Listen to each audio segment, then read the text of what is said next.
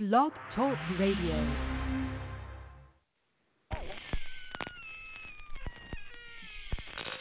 Ladies and gentlemen, boys and ghouls, step right up. Behind this curtain lies a ghastly concoction of delight, horror, fantasy, and terror. Your every wish is our command, your every whimsical desire brought to life. But I'm warning you, there's always fright. Welcome to the greatest show on earth!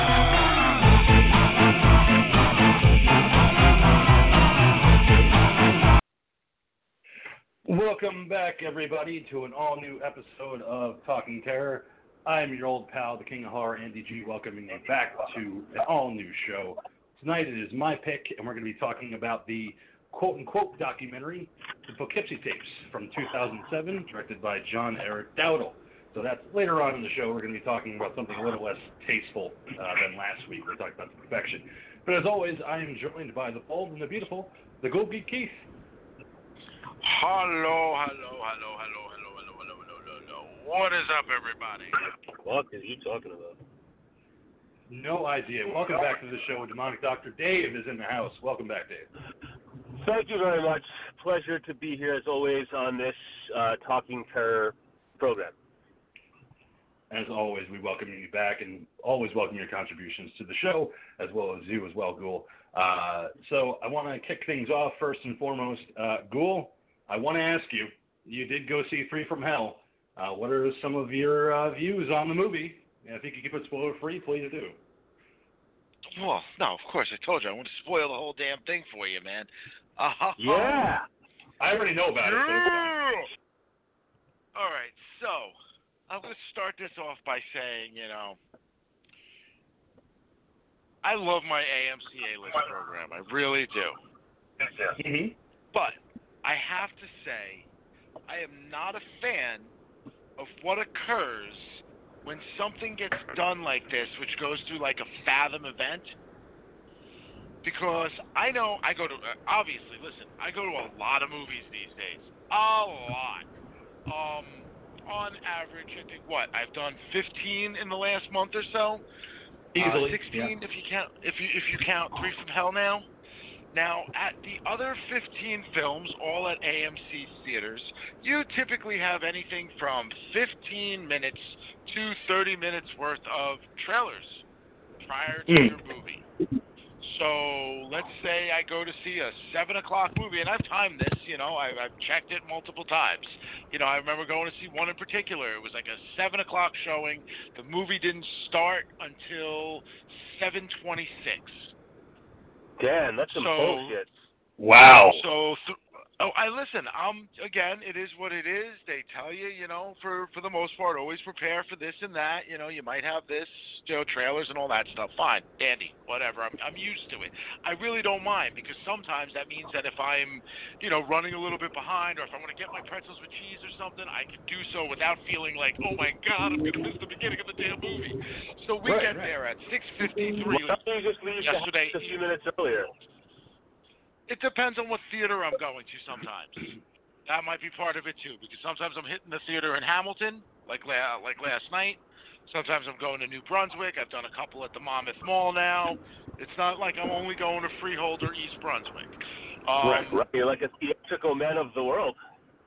I'm expanding everywhere, man. One of these days I'm going to hit something in Pennsylvania just to say I did. But anyway... So we get there at 6:53. We get ready to go get some, we get in, scan my thing, good to go. We're like, are we going to get like soda, popcorn, something like that? We were like, nah, maybe not. Then we were like, you know what, let's do it anyway. We're fine. We got plenty of time. I don't know. Maybe we got off the popcorn line by like 7:08, 7:10. We walk into the theater, and the movie's already completely started and is about 15 minutes in. Oh, shit. So there were absolutely no trailers. There was no nothing. There was just complete, like, hey, here's the fucking movie. Now, to boot, I'm going to complain about the fact that they took this movie, and maybe it's because it's a Rob Zombie movie. I don't know. The whole entire theater was pretty much sold out, I would say, except for, like, the front two rows. There were a lot of people in there. But for whatever reason, they stuck it in one of like their smaller theaters without any kind of reclining seat whatsoever. But I can deal with that. I got no problem with that. Except for the thing I had a problem with is here we are in this tiny little theater, and the volume was like way low, like super, super low. So low that you could hear whatever the fucking explosions were that were happening in the movie in the theater next to us, but you could almost not hear some of the dialogue going on in this film, which, you know, there was, as a typical Rob Zombie movie, there's humorous moments, but, you know, everybody's trying to, like, laugh low because, you know, they'll say something or do something, you're laughing, and then they're saying something, and guess what? You didn't hear what the fuck they said. You know, as far as the movie itself goes, you know, like, look, I keep saying this about Rob Zombie. I think I just always go. Do stuff. Wow, you figured it out, man. No, look, again, it's the continuation of The Devil's Rejects. It's the continuation of A House of a Thousand Corpses. I keep waiting to see this man do something that I'm going to look at and be like, this was great. Still waiting. Still waiting. Yeah. Yeah, you know, like, look, is it a follow-up? Yes. If I was to take the three movies and rank them, and this is just from my own personal opinion, I still go House of a Thousand Corpses first, even though that's a Texas Chainsaw ripoff, you know? Like, that's or homage, whatever you want to call it. So that's the one I'm going to go with as my number one, followed by Rejects, followed by this one. So it is just 1, 2, and 3. But again, it all depends. Most people like Devil's Rejects. You know, I know everybody's a lot of people are huge fans of that movie. It's weird. I was talking to the Ghoul Girl about that movie last night. That movie for me is like oil. I've watched this movie multiple times now, and yet I can't hold anything more than these tiny fragments of what I've seen in that film. Like, I can't really remember the entirety of the movie. I can remember, you know, I can always remember the end of it. I can remember small little bits and pieces, but I can never actually remember the entire narrative of it. Whereas with Corpses, I can remember it from pretty much, you know, I can remember what happens in that film from start to finish. The one I watched last night, again, felt like a narrative that I can remember. But for some reason, man, something about Rejects just slides through my fingers, man. I just don't get what it is. Maybe because it sucks. Oh, I don't know. I'm just being a jerk. Yeah, no, I mean... No, never. Yeah, but the thing is that, you know, Rob Zombie does want to do different things. I mean, he did an interview just this week where he said that he wants to do a Groucho Marx biopic. He still wants to make Broad Street Bullies, the Philadelphia Flyers movie. He wants to do different things, but, you know, he's being pigeonholed into doing what he does best, which is do white trash horror, which unfortunately is just a photocopy of a photocopy of a photocopy at the end of the day. All of his movies are pretty much the exact same thing. And I don't know if I'd be able to see a movie about Rob Zombie doing a Groucho Marx biopic and be able to separate myself. Is this going to be a white trash Groucho Marx, or is it going to be a serious one? I mean, if you're asking that as a question, I mean, I would assume he would approach it with the reverence that it would deserve. I don't think. You'd hope so. If given the opportunity, I don't think he's going to trash up a biopic. No. King, was that an attempt at humor on your part? It was. It was my coy. Okay, because I feel like if Rob Zombie, if somebody's deeming him someone to make a biopic of somebody like Groucho Marx, and you know, biopics are, you know, they're like award fodder these days. You know, I would imagine that he is obviously going to play it straight. You would hope so, but so overall, Ghoul, the movie was basically just Devil's Rejects 2.5, which is what I've been hearing from a lot of people.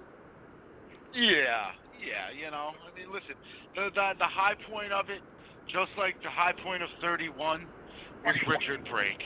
He's fantastic. I enjoy him so much. I want to see him do more.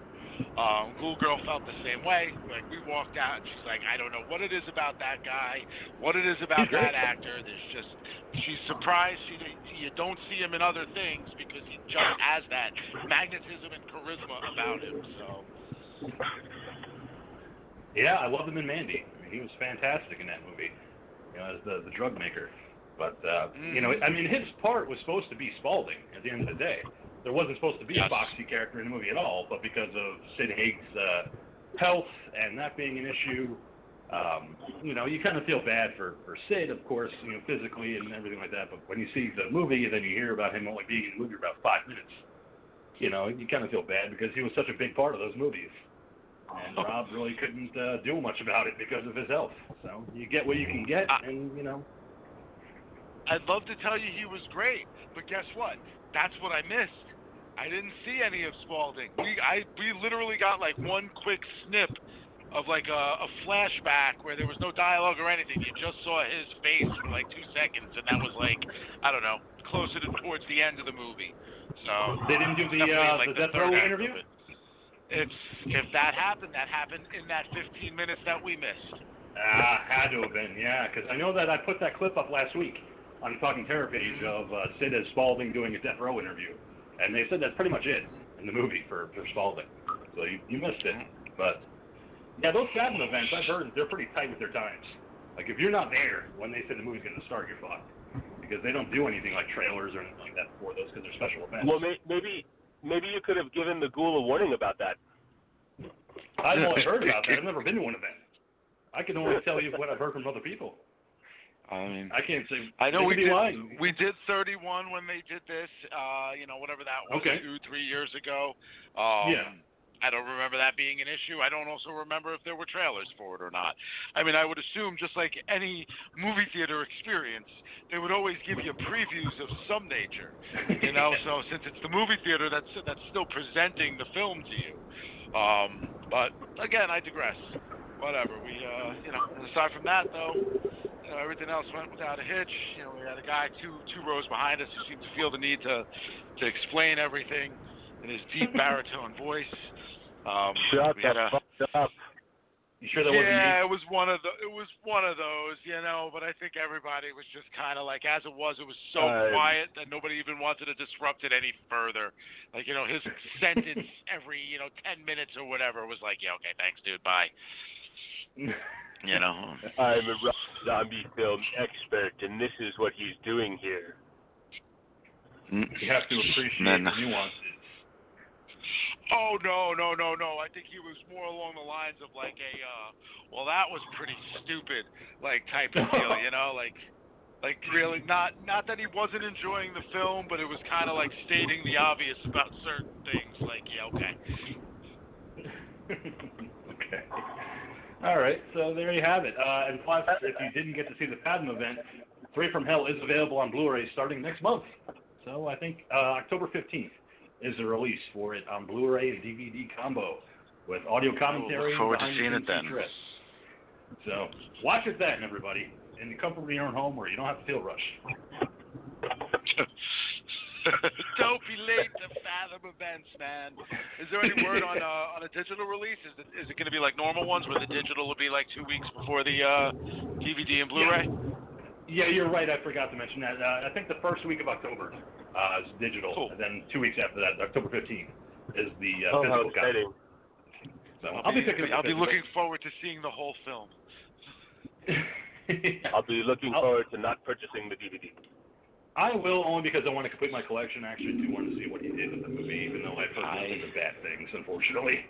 I tried to avoid it, but Facebook is a cruel mistress sometimes when you want to avoid spoilers and things of that nature, and I just couldn't avoid it. Still looking forward to seeing what the finished product looks like, and the 95-minute behind the scenes.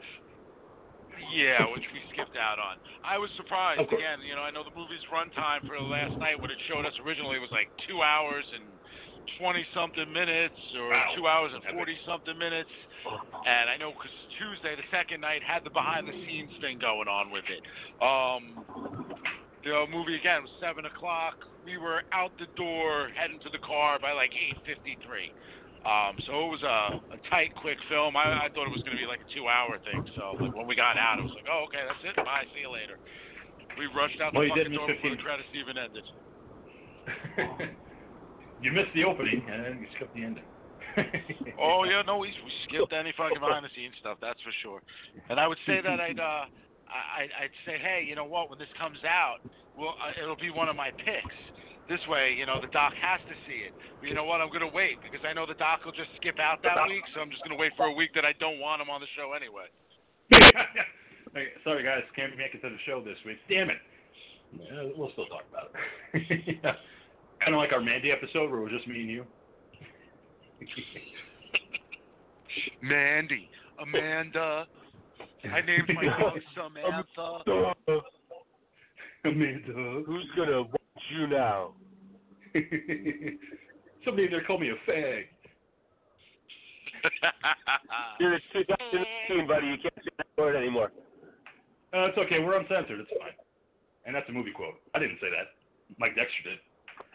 Ha! Mike Dexter is God.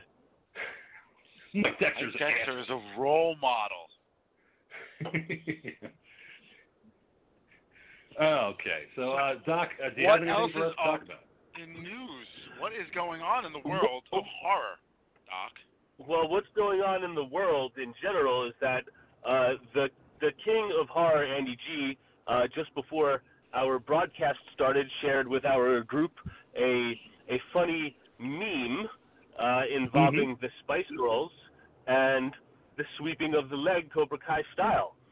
As I was discussing with the Ghoul yesterday and today, even though it has been out there for a little bit now, I finally got around over the past 2 days to binge watching Cobra Kai Season 2, YouTube exclusive show, and I just have to fucking say that it is fucking awesome. I love it so much. Yeah. It has just got everything. It is funny. It is serious. It is nostalgic. It is tongue-in-cheek, but not. It has all of the things. It's just, I feel, in this day and age of reboots and remakes and continuations and all of this, it's just so much fun. They have taken the source material and expanded it and grown it and introduced all of these new characters, and it's so entertaining. If you are a fan of the Karate Kid movies in the way that I know we are, I don't see how anyone could really not be absolutely loving this. Season 3, as of now, Season 3 is supposed to be the final season. It was always billed as being a 3-season series from the get-go. It will come out sometime in 2020, but if you haven't checked out Season 2 yet, do yourself a favor. It flies by super fast. It's so entertaining. I love how you say we've been discussing this. No, I have not. I didn't even watch the free episodes yet. But Doc. Let me rephrase. I have been filling the Ghoul. This is what it is. It's like, hey, so Cobra Kai Season 2 is up for free. I might use a second YouTube account to get the free trial anyway. So then from there, you don't have anything, right? Until you get. Let's see, here we go. Oh, still going. No, nothing. We're talking about Rambo. Oh, 6 episodes into Season 2. You got to get back on the shit. It's so fucking good. I'm fucking loving it. Forgot how good this is. The episode is ending now. Damn, I fucking love this show. Perfect balance of serious, comedy, nostalgia, etc. It's got everything. Again, mind you, this is a discussion. This is okay. So these are, and now we don't hear anything again at all about this because we go on a whole Rambo tangent for a little while, and then out of nowhere, today is fucking Cobra Kai Season 3, not until sometime next year, and then about an hour and a half later, dude, you gotta get on Cobra Kai Season 2. And then finally, we do have some discussion as we talk about the opening of Karate Kid 2, where he didn't notice that Dutch was laughing and turning around on the other side of the car. But anyway, so when I said that Season 2 is up for free, The first 2 episodes were, but they were for free. They were going to be releasing 1 episode a week for the next 8 weeks. And then after I had watched that second episode, I was like, fuck, I can't I don't want to wait 8 weeks to see all this shit. So I went ahead and fucking got my shit together so I could watch it all. And so now if I wait 8 weeks, I'll be able to watch all the episodes, right? Yes. Okay, I'll with do that. With ads. With commercials. Whatever. Yeah, I don't mind. But anyway. But isn't it supposed to be free anyway? Like, isn't that premium gone now from YouTube? Like, they got rid of it? No. It wasn't working? No. There is still YouTube Premium. They are not going to continue to be developing original content. YouTube Premium is still a free service for music, for being able to use the YouTube app in the background, and some other things. For whatever reason, they have decided the entire first season of Cobra Kai is out for free, and they're now putting out the second season for free with 1 episode a week. I do not know if the third season is going to be a free something, or if it's going to be a similar format where it comes out for a little while for premium and then they put it out piecemeal. So there's been zero information about that, but they're not going to be continuing the original content game. Cobra Kai was their vehicle to try and enter that forum, to try and find some market share with the Netflixes and Amazon Primes of the world. And that's silly. You can't go in with just one fucking show. Right. So, whatever they were trying to do, like, it didn't fucking, I guess they're saying that it's something that's not going to make sense for them to continue. So, the Cobra Kai will continue with season 3. They're not, not going to follow through with that, thankfully. Right. And yeah, so that's what's up with the YouTube Prime. I mean, the YouTube Premium. I wish they didn't change the name. You know what? I would have kept paying for it if they would have kept it as YouTube Red. Okay. Why does that name change matter? Oh, no, I'm just being an asshole. Sarcastic. Okay, well, there you go. My joke didn't land earlier. Yours didn't land with me just now. We're even. We're tied. 1-1. All right.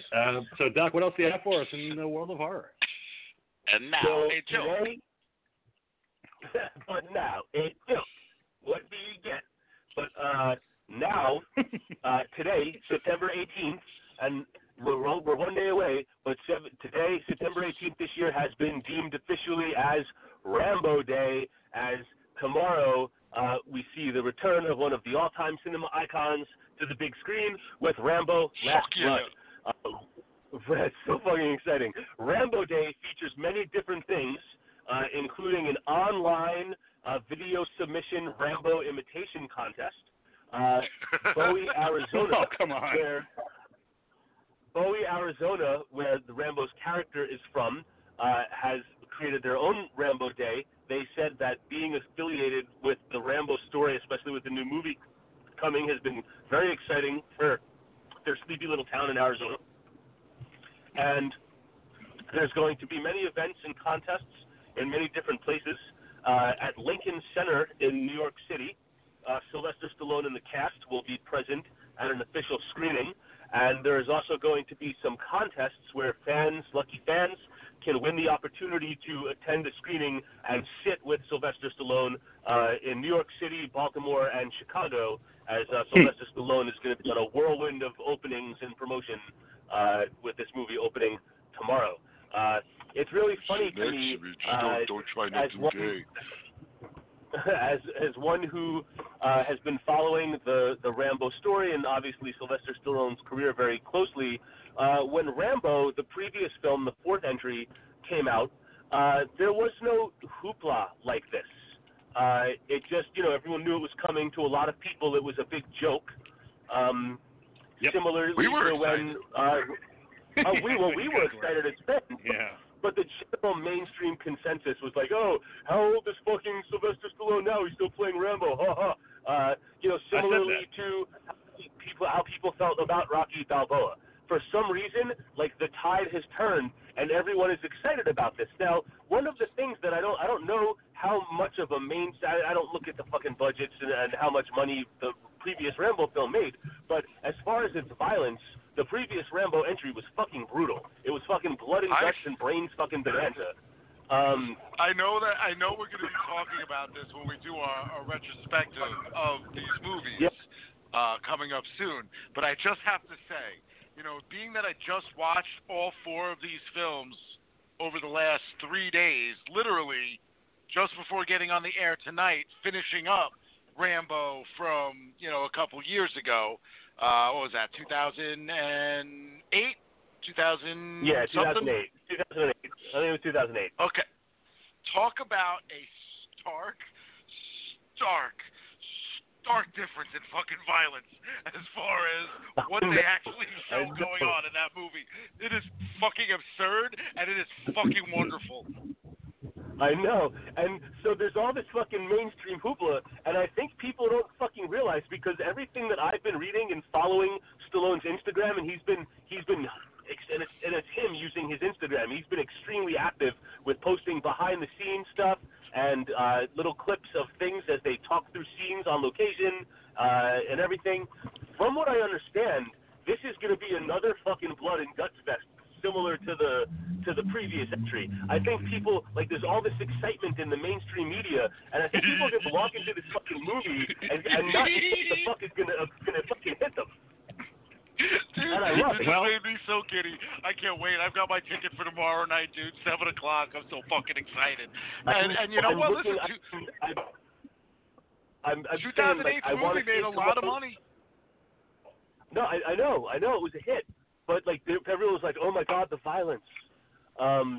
Now I'm trying. I have to look out at a couple of showtimes at movie theaters in the East Bay near my hockey rink.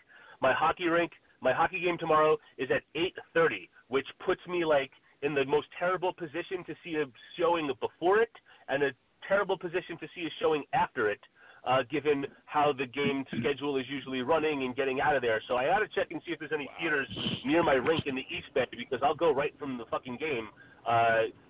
When I saw Halloween 2018, it worked out perfectly that the theater I passed on the way home had a showtime that was starting right when I got there. It was perfect. It's not a perfect timing for me to see it tomorrow, but I'm trying to make it work. If not, unfortunately, I'm not going to be able to see it until Saturday. But I can't. I'm so fucking excited. I can't fucking wait. I do take it back. Okay, so I said that the 2008 movie made a lot of money. It actually. Okay, so the budget was $50 million for it. It made $113 million. Little over double the budget, which, look, is that considered successful? For some companies, yes. For this particular franchise, though, Rambo, First Blood Part 2, cost $25 million to make in 1984, and it made $300 million in 1985 when it was released. I hear what you're saying, and that's going back, over 30 years. It was a different time for those kind of films. I think I see, something like Rambo now for a new movie. It's kind of like a niche market, man. I don't see it as we're not talking like a mainstream blockbuster success type film. That's what they were able to do with the Creed films and Stallone's other parallel running franchise, was create another fucking blockbuster. Rambo, especially with the level of violence and what he's going for now, this is not the big time mainstream cinema. I would imagine that double the budget is a success. I don't see that they're gonna. Oh, go ahead. No, I was just gonna say, I think also the bigger thing that you got to remember with Rambo First Blood Part 2, because First Blood Part 1 made money, but it wasn't anywhere near what you saw with First Blood Part 2, which was Rambo. No. You were talking about him also coming off of the success of Rocky 3, Rocky 4. You were talking Sylvester Stallone in his, I don't know, I would say probably his peak as far as, what he was making at that point, man, for that first absolutely. peak anyway. Without question. Yes. Without a doubt. And just Rambo, this is not something that I don't even really think for the most part that a younger audience even knows what this is. Rambo was so fucking humongous after First Blood Part 2. There was a fucking cartoon. Save it for the show, man. Save it for the show. Yeah, right. Okay, I apologize. I'm fucking all right. So moving from Rambo, I just want to report on Rambo Day because Rambo, it's opening. you tune in when we do our Rambo retrospective. Yeah. Then you'll hear and also fucking Rambo. We're couching our thoughts. We are couching our discussion.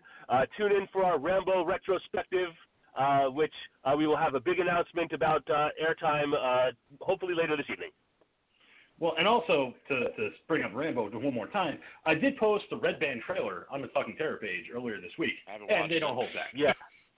They do not hold back. Yeah. So, if you want to see what's going to be meeting you for Rambo Last Blood, watch some of the action set pieces. They are not holding back from the blood. That's the one highlight for Rambo.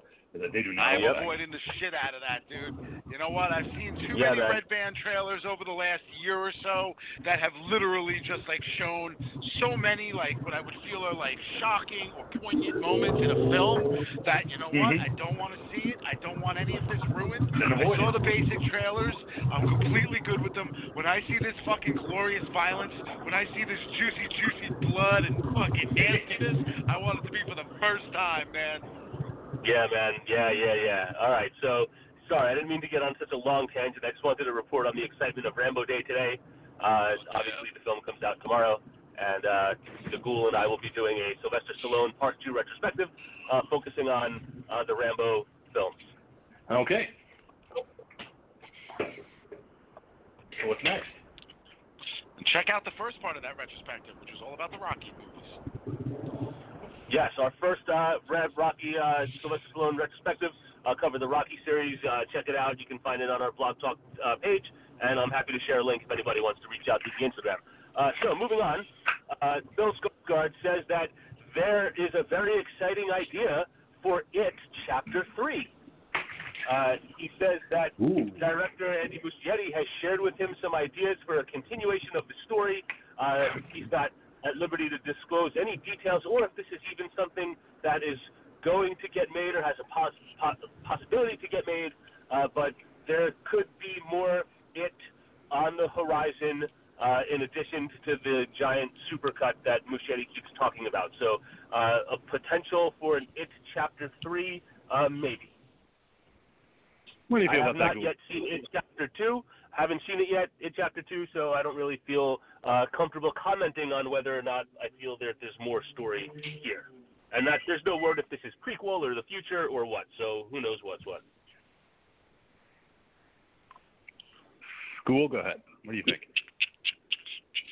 Oh, no, I mean, I did a lot of talking with all the Rambo stuff and everything, man. I mean, what do you think, King? Not necessary. I mean, I don't know. I have not seen. That's the only reason I asked you is because you've seen It Chapter 2. I just feel like enough's enough. I feel like enough's enough material. Like they covered it. It Chapter 1, It Chapter 2. That's fine. We don't need more Pennywise. I think it's over. I think it's time to move on into the next project. Muschietti's got his fingers in so many different King projects. I don't know why he wants to do an original It Chapter 3 movie. And he's got all these other properties to work with. Like he just announced that he's going to be doing The John, which is from the Skeleton Crew, which is my favorite story from that book. So focus on those stories. Do the ones that haven't been done yet. Don't move on to Chapter 3. We don't need another one.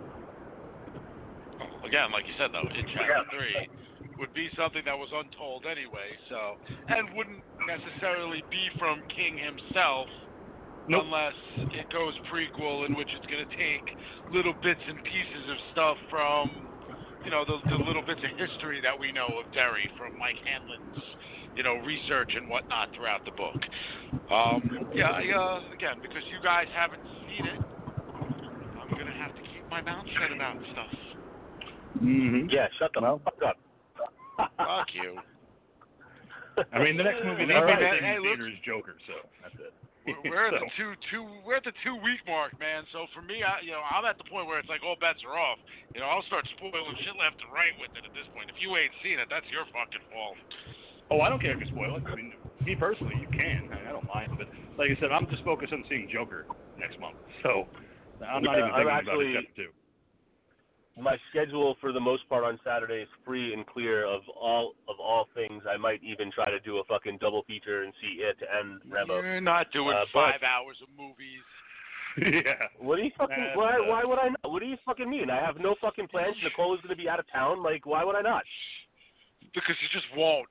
Because I know you. It's just not going to happen.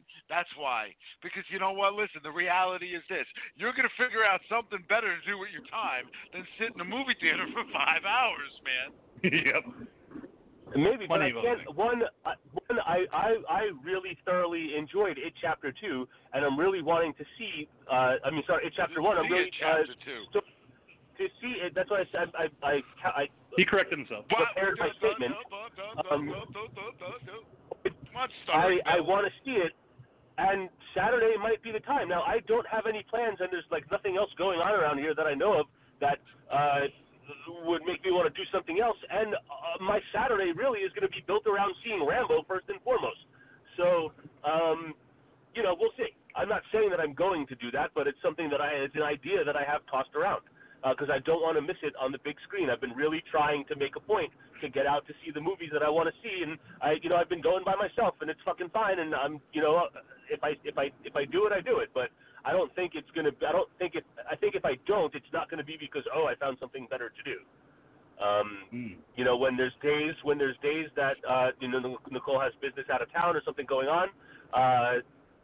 I usually like to spend that time by myself doing the shit that I like to do. I usually don't make plans with friends or go out and do stuff. Like, I'd rather, fucking watch some fucking, stare at the fucking TV all day or play fucking video games or just have some fucking beers.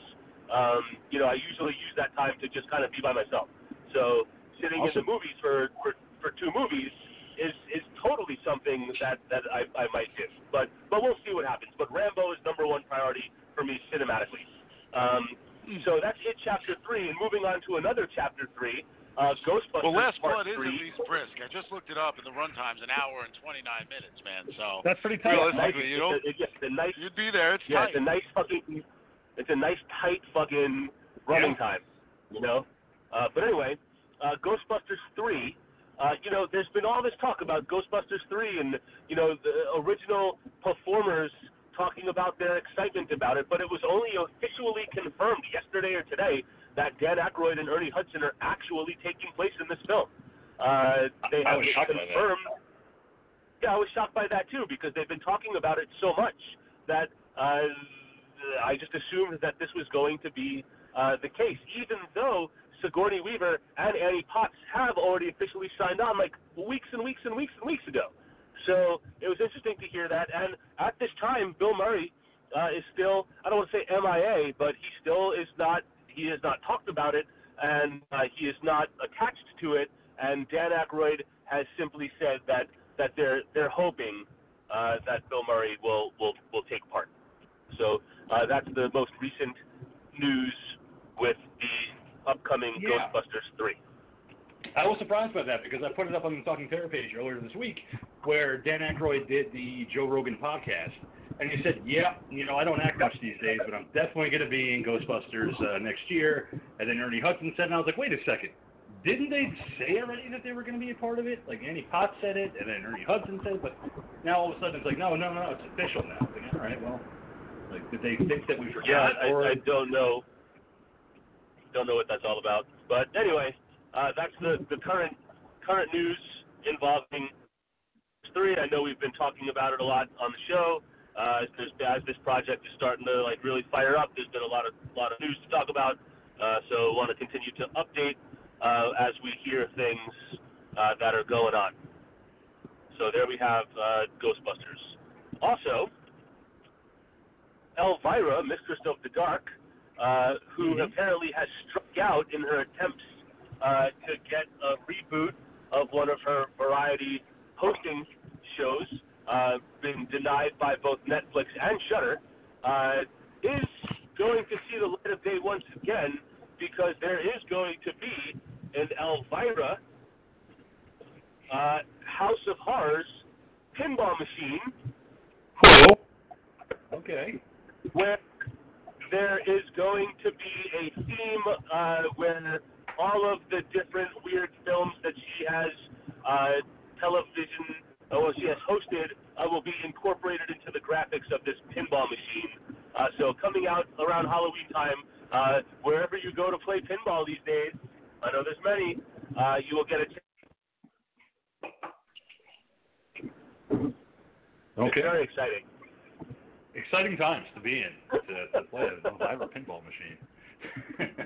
And it's unfortunate she got shut down by Shudder and by Netflix. I figured one of them would pick her up, but yeah, I guess they both just weren't interested. I guess not. If you are a fan of the Dish Network, which I don't even know that Dish Network is still around, but if you are a fan of Dish Network this Halloween season is going to pay one lucky fan $1,300 to watch 13 Stephen King adaptations before Halloween. With the Hell yeah. With the catch being they are going to provide you with a Fitbit watch so you can track your heart rate at the tense and scary scenes and share all of your heart rate and feelings and thoughts as you watched all 13 of these films. So one fan is including Cujo, Salem's Lot, Pet Sematary, The Shining, and others. Okay. Maybe that fan could be you if you're looking to make $1,300.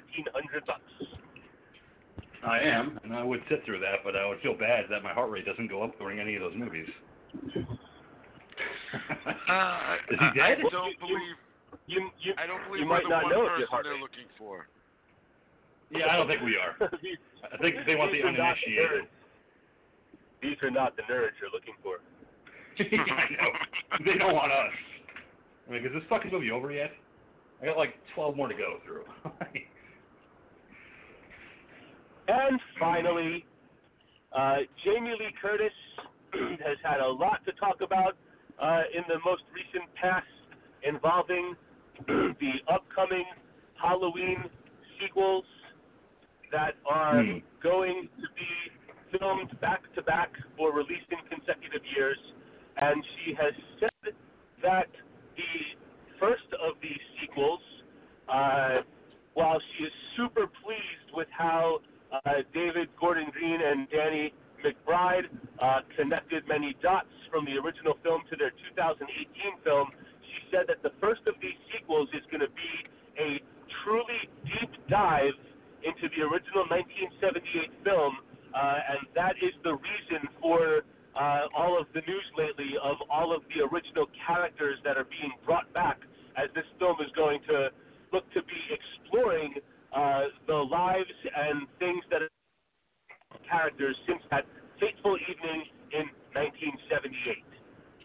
So it'll be interesting to see how they approach that.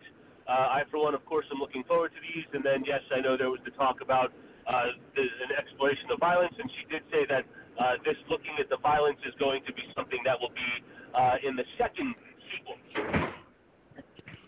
Yeah, she did say that. And she also said that the finale of Halloween Ends is going to be sensational. That's how she claims that. Yeah, you hope so. But you also kind of hoped that during Halloween 2018 that they were going to have an ultimate sensational ending, and they didn't. So, it's hard. It's all about death. I love Michael Myers, and this is just difficult for me to swallow. You know, I don't want to get too much of my soapbox about it, but it's like, fuck, dude. Like, I don't want to hear all this. Like, I don't want to think. I don't want, about how sensational the ending is going to be. It's going to be just another ending to a horror film. They said the same thing in 1998 with Halloween H2O. This is the end. Laurie's going to kill him, and we're going to be done. But no, 2002's Resurrection came out.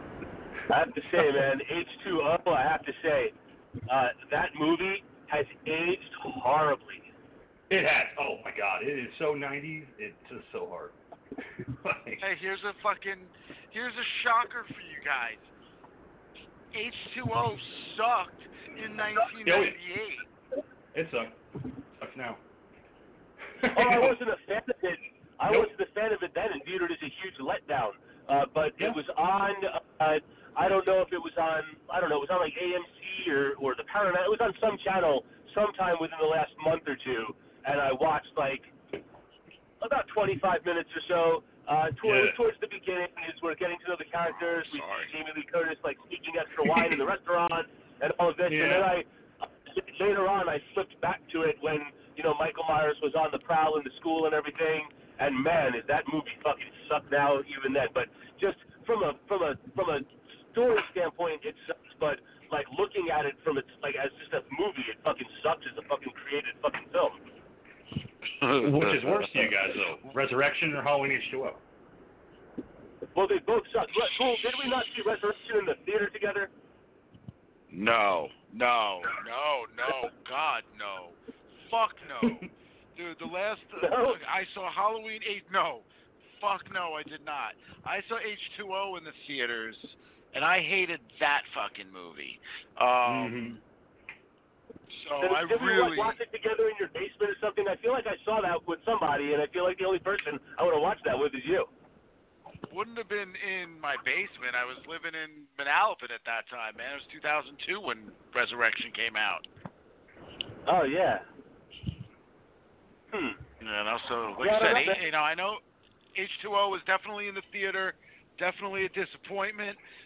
Definitely was not going to see Resurrection. I thought that was just retarded. I'm sorry, didn't mean to insult anybody with that, but I am an 80s kid. But yeah, that's pretty much how I felt with that. I've avoided all Halloweens in theater, including I don't think I saw Zombies in the theater either. I think I saw that when it finally came out on like DVD or whatever. That we might have watched at my house. No, I watched that by myself. No, I remember I rented it and watched that movie by myself. I know I watched that one alone. For some reason, I just feel like I saw Resurrection. I don't remember if I saw it in the theater or not. I was thinking that I feel like I saw that with you, but I could be wrong. It doesn't matter. But anyway, so that's the news that Jamie Lee Curtis is sharing. These films, I think the first one started filming today. I think. So North Carolina. So that will be on the way. And not a news item per se, but I hope that everybody will get the opportunity to check out the first episode of Creep Show because that is going to air before our next episode. I think it comes out Monday the 23rd. Yes, it does. But so I know that I will be watching it, and I don't know if you guys will, but I'm looking forward to watching it and seeing what you guys think. So that about covers it for what I have to talk about for the news section of the Talking Terror podcast program. Okay. And that all being said and done, I will definitely be checking out Creep Show because I do have Shudder, as it is a Shudder exclusive. So for those of you listening, understand that if you do want to watch it, you need to have Shudder. And Shudder is available through multiple parties. I personally have it through Amazon Prime. It's a free trial. That all being said and done, I know that I am excited, and you're done with your news, so I actually have some things to talk about. God. Yeah. All right. Listen, I'm just trying to avoid the fucking Poughkeepsie Tapes as much as I can, okay? So who's excited? Who's excited for American Horror Story 1984? I am. I can't wait to watch it. I haven't watched a season since Hotel, so I am looking forward to making my triumphant return to American Horror Story. It premieres tonight, it's going to be great. So 10 o'clock. Yeah, I'm not going to watch it because we're going to be on air, but I'll catch it in the rerun. I can't wait. I'm not going to be on air. I'm going to watch it while we're on the air. I'm going to give you guys play-by-play as it's fucking happening. Yeah, I'm sorry that you're so disappointed by the movie tonight, but either way. Yeah, it's exciting, that they're doing what they're doing with 84. Has anybody caught Marianne on Netflix yet? Nope. No, and I actually just read about Marianne for the first time today and made a note, so I will be checking that out. Not interested. I'm trying to find something here, man. Who brought up find something the here? Spice Girls before? Wait. Yeah, the Cobra Kai meme. So, Ghoul, are you really trying to extend? Do you want more news? Because I have more stuff that we can talk about. Oh, please do. You know what I'm realizing, though, unfortunately? You know what? As excited as I am for fucking American Horror Story, I'm not going to actually be able to watch it until they put it on the fucking streaming service because I don't get AMC. I forget. We don't have AMC with Hulu. American Horror Story is on FX. FX channel. Oh, or something like that. It's not state. American. Oh, then I'm excited, and I'm going to pull out my Willie because I do have FX. Yeah, I think it's like. Yeah, it's not AMC. That's an FX channel, I think. Oh, it's definitely not AMC. Correct. Thank you, sir. Yeah. You're welcome. All right, now I do have some other items that so I had made a giant list of all of my notes today, and then I had to take I'm in the car right now. I had to take a drive after work, and I still haven't gotten home, and I knew I was going to do the show from the car, and realized that I left my gigantic page of notes on my desk at work, so I had to go from fucking memory, and I made some fucking notes when I was sitting in the fucking bumper-to-bumper traffic. That's why I'm not home yet. All alone in the moonlight. But anyway, I'm sure that the King of Horror is just fucking out of his fucking mind to talk about this movie right now. No. Ever since the ghoul took the fucking wind out of my sails. Oh, okay, fine. So M. Night Shyamalan has announced that he has signed a 2-picture deal with Universal. He said with Universal because he believes that they truly are into bringing original content to the screen, and he is going to have 2 original thrillers that he is going to both write and direct that are going to be released in 2021 and either 2022 and 2023, February for both, February of 2021 and February of 2023. He has given no details about what these are going to be, other than he will be writing and directing. So there's the current upcoming news from M. Night Shyamalan. So more from him. Still haven't seen Glass yet, so. All right, let's get to this Poughkeepsie Tapes. I'll be perfectly honest. All right, let's fucking do it. Let's get it over with. I know you said M. Night Shyamalan. That's about all I heard you say because I was so busy trying to figure out how to get my freaking DVR thing going here, so I wasn't even paying attention to what you were saying anyway. So let's get into the movie because you know what? At least I know what I'm talking about with that. So King, take it away. The Poughkeepsie Tapes. Let's do it. All right, King of Horror, this is yours. And I did not mean that was the thing. To take the wind out of your sails. I always want to be the wind beneath your wings. You are. You're the candle in the wind to me. Always. But I actually talked about this with the monkey last night, and I said, you know what? If the movie doesn't land... I talked to the monkey last night, even though he's not a part of the podcast for right now until October. I did talk to him last night about the movie, and I said, if it doesn't land, at least we could have some conversations about serial killers, because that's always a good subject to talk about. So whether or not the movie's good, I think there's good conversations to be had about killers and their motivations and why they do what they do. So we might get into that during the movie because to just bring out the conversation, because whether or not the movie's good. But the Poughkeepsie Tapes is about a killer in Poughkeepsie who also goes into Pennsylvania killing victims. Police raid his home and they find over 800 VHS tapes that detail his murders and tortures and killings of different victims. This faux documentary focuses mainly on one of his victims named Cheryl Dempsey, who became his slave to his master character, and it devolves into what essentially becomes of her and everything else about the impact of falsifying somebody as a killer, what goes on through there. So there's different things to talk about with the Poughkeepsie Tapes. I actually watched this in 2010, I want to say, because it was a bootleg copy. Because in 2007, the movie was supposed to come out. MGM was behind it.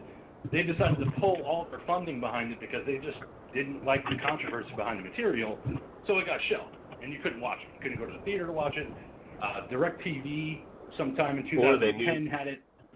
And then 2017, finally, you could buy a copy of the Poughkeepsie Tapes on Blu-ray, courtesy of Scream Factory. But it was one of those underground movies that you couldn't see, so everybody wanted to see it but couldn't find a way to see it. They finally had a way through bootleg and now officially through a Blu-ray. And I like it. There's a lot of good moments in the movie that are got some good tension. Not necessarily a gore movie, so if you're looking for gore, it's not really there, but there's a lot of good tension. But Ghoul, I know you didn't like it, but what did you think about the Poughkeepsie Tapes? I'm sorry, I didn't mean to give you the notion that I didn't like it. Look, man, you know what? I'm not a big fan of real-life documentaries. If you ever want to put me to sleep, That's what you put on. A documentary has to be about something that I am like 100% like into, and that is just so rare that it's ever done or presented in a way that I find entertaining. That being said, I do watch plenty of whatever that damn channel is. Cool girl watches all the time about fucking killing people, people dying. ID Discovery, yes, indeed. Thank you. The ID channel. Yeah. So, you know, like they found ways to present things I feel like are more of a narrative base than just a standard documentary. And I feel like this kind of tries to like traipse that little bit of a line where it kind of falls back and forth through like a doc versus a little bit of like an actual narrative at times.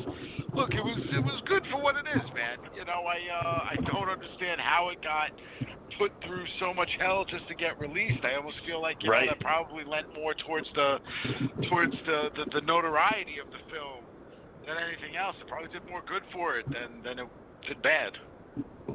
Mm-hmm. All right, Doc, what do you think about the Poughkeepsie Tapes? All right, so you know, I didn't until I read up. I didn't know exactly, you know, what the story was completely. I know that that it was a project that was shelved. I didn't know like the reasons why or whatnot. But there was this movie, the Poughkeepsie Tapes, and it was not available, and people wanted to see it. Like I knew all of that stuff, but I didn't really truly know like the backstory that much. And you know, it's something that I remember when it came out on the when it became available, and you know, people were excited. Oh, we're gonna get to watch the Poughkeepsie Tapes, and I remember thinking, oh, I want to see it. I didn't really know anything about it, but oh, if they didn't want to put it out, and now it's out. No, oh, maybe there's something there. So anyway, I am a fan of the documentary style film, and I'm not talking about like documentaries like those. They're like similarly to the Ghoul. That's something that I have to be really interested in the topic, and then I like documentaries. But I am a big fan of the, I guess you could call it the mockumentary type of filmmaking. I am a humongous fan of all of the Christopher Guest films. I love Spinal Tap, and one of my all-time favorite ones is called Fear of a Black Hat. And they all have the same kind of format with like interview clips and cutaways mixed with action. It filmed exactly in this style that the Poughkeepsie Tapes was. Unfortunately, that style for this content didn't really connect for me as a fan of that style of filmmaking, because I view that type of filmmaking that works really good for comedy. I didn't really find that to be the case here. Mm-hmm. Yeah, and I mean, I do love Christopher Guest as well, so I get what you're talking about. But with the Poughkeepsie Tapes, it's not like it's not been done before. The fake documentary style about serial killers, because there was a movie back in the 90s called Man Bites Dog, which was a horror comedy, but it was shot like a documentary following a serial killer. And it's good. I mean, it's got some funny moments, but ultimately it's about following a serial killer and how he picks his victims and how he kills them. The Rise of Leslie Vernon did the exact same kind of thing, even though that was more of a theatrical. I've seen that one. Yeah. But with Poughkeepsie Tapes, you're getting this perspective of this fake documentary about a killer that recorded all of his murders and tortures and everything that he did in between. At the time, a lot of people said that this movie was based on Kendall Dubois, who was a killer in Poughkeepsie in upstate New York at the time. But to me, it's more so Leonard Lake and Charles Ng, because both of them, they were tandem killers back in the late 80s, early 90s, and they did videotape their killings and their tortures of women.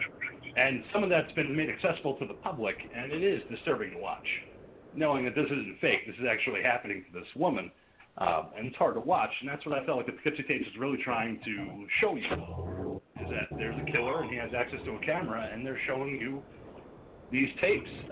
Like the scene with, I'm trying to remember his name. Oh, it was Simon Allray.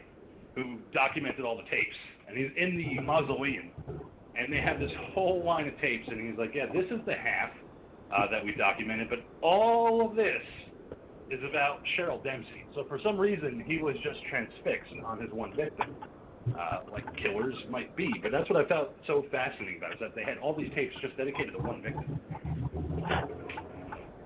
Yeah, well, he had that. He had the missing tapes, and all. I think that is what really, I guess maybe it's what irks me the most about the film, is that I wanted to see less More of tapes? I wanted to see more of the tapes. I wanted to see more of what this killer was about, especially being that we're talking about a fictionalized person here. So, they go on and on about how he's this and how he's that, and he's really smart. But ultimately, we really only see like 3 or 4 of the things that he ends up doing, and even that is just, just barely, man. It is. It's like they're giving you tastes of these tapes, because they do kind of do the whole thing of less is more, with Alway, who markets the tapes or marks down the tapes, and he said that he couldn't sleep for days, and his girlfriend watched one of the tapes and she wouldn't touch him for the longest time. So it's like they're trying to, a year, they're trying to give you the impression that these tapes are bad without actually having to show you. Listen, a movie did that in the 90s called fucking Blair Witch, okay? In which they gave you this idea that you were going to see all of this stuff and you were going to see all of this shit that happens to these kids. And ultimately you saw ink, okay? You saw a dude standing with his face against the wall, and fucking that was it. You saw a snotty little bitch crying and whining into the camera, man. Again, well, I like that movie certain was aspects. That's what made that movie so great, was the marketing.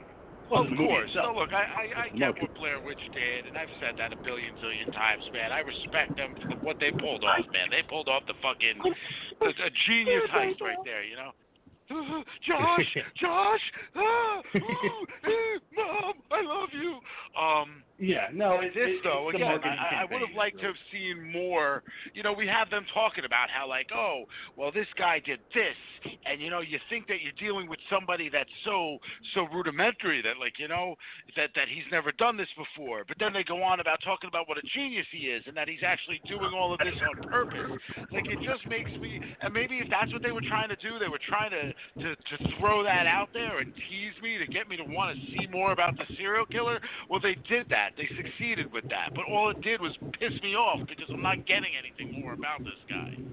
Well, and I actually, the one bit of the video that I actually did like was Jennifer Gorman, is this 8-year-old girl, and the killer approaches her, and he's just talking to her as she's playing outside, and he's like, hey, you're playing with your toys, I like your toys, and for some reason, I like the tension of the scene, because it worked so well, because she seemed so genuinely disinterested in him, and he seemed interested in her.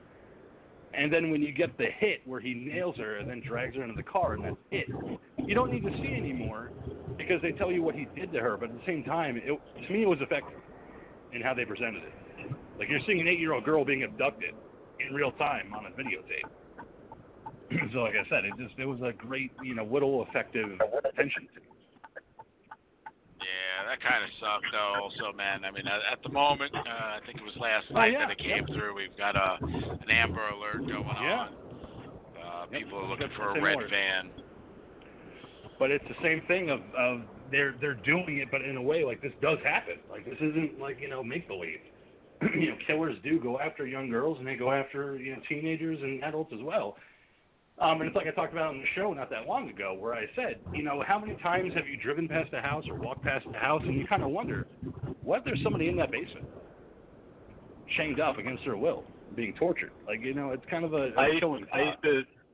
I used to think that every time I would go to the ghoul's house when he lived in the basement, when I would, like, knock on the window, I'd be like, oh, God, what the fuck's going on down there? Give me a second, clean it up down here. Sometimes. I try not to think of those things just simply because, I can't drive around with a boner all day, Thinking about Julian Castro. And now he's just railing away because he has his basement. But they cut with the retired FBI agent Mike Mokes, teaching this class of profilers and saying, this isn't for everybody. Like it's, if it's not for you, it's not for you, and I don't blame you. And back when I was in high school, I wanted to be an FBI profiler myself because I was so fascinated with serial killers and why they do what they did. And to present it in the way that they did, where some of the class, they're affected by what they've seen. When the killer abducts the couple, the Andersons, in their car, where he's like, "Oh, the gas station's right down the road. It's fine. We'll go down there, and it's cool. You could be in my movie. You could be like movie stars." And he ends up knocking out the husband behind the wheel and chloroforming the wife, and sadistically cutting her open and putting her husband's head in her stomach. And they do show it, and I kind of appreciated that because you need a little bit of gore in this movie, and I thought that was kind of one of the centerpieces. The fact that he's sewing her up into his stomach. I liked it a lot. It was great. It was an effective little shot. That it's but also it's one of those if you blink and you'll miss it type sequences, where I actually had to go back and rewind it, and I was like, what? I was like, oh shit, the fucking head's in her stomach. And she's alive. His head is in her stomach. God, all he needed to do was find the bean. Find the little rough spot. It's only about an inch in. I mean, he really didn't need to go that deep. No, he went all in. But the one thing that they don't really explore in the movie is his fascination with Cheryl Dempsey. Like, there's so many tapes all about Cheryl, but there was no real kind of fascination with her other than he kind of followed her at some point, and ended up going into the parents' home of Cheryl and stalking her when she was home with her boyfriend, Tim. But there was no, I followed her for weeks. They don't really give a time frame as far as how long he stalked her before he made her a victim. Well, what we do know is he's got a lot of tapes for her. It was many tapes worth of time. Yes. Yeah. And that it was, obviously all about his control and domination and, being able to actually make somebody else kill. Little things like that. Now, here's a quick question that I thought it was kind of funny because if I remembered right, he gets picked up, and I'm only going by what they show on their little image poster board, so I could probably be totally wrong here. But on their little poster board, they talk about how that couple was driving from Pittsburgh, heading back to Poughkeepsie or wherever they were, in their station wagon. Mm-hmm. Now, we show the scene of him at the gas station giving the clues in sign language to where the bodies are going to be buried while he's gassing up a station wagon. Mm-hmm. But then they say that he did that prior to him even meeting them. So now, are you telling me that he had his own station wagon and then took their station wagon? And this is his station wagon? Well, he had to be broken down on the side of the road. He said his car broke down, and he needed to go get gas for it. And that's why they picked him up in the first place. So he had his own car. It was all gassed up. But he told them that it broke down, he needed to get gas. And that's why the one FBI guy, I can't remember his name, but he says that there was an abandoned gas station that the killer knew was closed, but there was also others that they could have stopped at, but he already knew ahead of time that he was doing this. That's why he signed his signature, murder, Red House, because he already knew what he was going to do. He just had to go do it. Mm-hmm. So that was the whole point of that, is that, he had to look like a victim on the side of the road. And that's, if he's just hitchhiking, they're going to think, I'm not picking that guy up. But obviously this guy looks nondescript enough where you would pick him up, if he had trouble. Like, oh, man, if you could just give me a ride to the gas station, I'd really appreciate it. So it's enough for them to let him in the car. He doesn't look like some maniac. I'm a victim on the side of the road. Yeah, he's not John Ryder from The Hitcher. They obviously wanted to pick him up. So that's what I took from that. But what I do like is that they do show you the abduction of Cheryl from her home after he kills Tim and then moves on to her. Again, it's a scene I really liked because all of a sudden Cheryl walks into the room and she sees it and he's chasing after her POV style. for some reason it just hit with me. Because you can put yourself in that type of situation. Like you're home, you're with you're with your boyfriend, girlfriend, or whatever like that, and all of a sudden you see this guy wearing a mask, and now he's chasing after you. Like, really? You can put yourself in that situation? I could never put myself in that situation. I could. That's because I'm a fucked up person. And, I could definitely see that. I mean, I think about that all the time. What if I'm sleeping? I'm sorry. I'm sitting on the couch watching TV. I'm sorry. I was dealing with my dog. What did you say you could do? When he Cheryl pictures himself with his girlfriend getting chased through his house by someone wearing a mask. Like when she realizes that her boyfriend's been taken out and now a killer's chasing after her. I just like the way that they showed that on the tape. Because it is a tension sequence. Like, to me, that worked for me. The fact that she did look afraid. She didn't look like she was acting. It looked like she was genuinely afraid of this person coming down upon her to take her away. Well, she was acting. She's an actress. But it didn't seem like acting. Like, it seemed like she was genuinely terrified of this person that was coming to get her. So, kudos to the actress that played Cheryl Dempsey. That's what my point was. Yes, the actress who played Cheryl Dempsey is actually, it's funny. The last name is Stacy Chbosky. How do you spell Chbosky anyway? Wojciechowski. Wojciech Chbosky. It's in the book. It's funny. I know her, but not because of anything she did. I ended up catching her in something her husband did. Her husband is the author and director of one of my favorite movies, The Perks of Being a Wallflower. That's a good movie. Fantastic film. And you just saw that recently for the first time, right? That's not her. That's not her husband. I'm sorry, it's her brother. My bad. But okay. Her husband is actually the director of this movie. But yes, that's her brother, and that's how I know her. Yeah, I saw that for the first time a couple months ago. So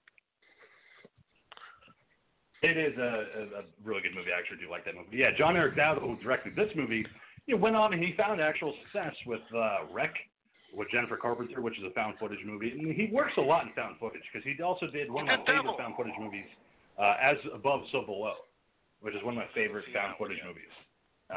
So he found his niche and he likes it there, so that's where he's going to stay, I guess.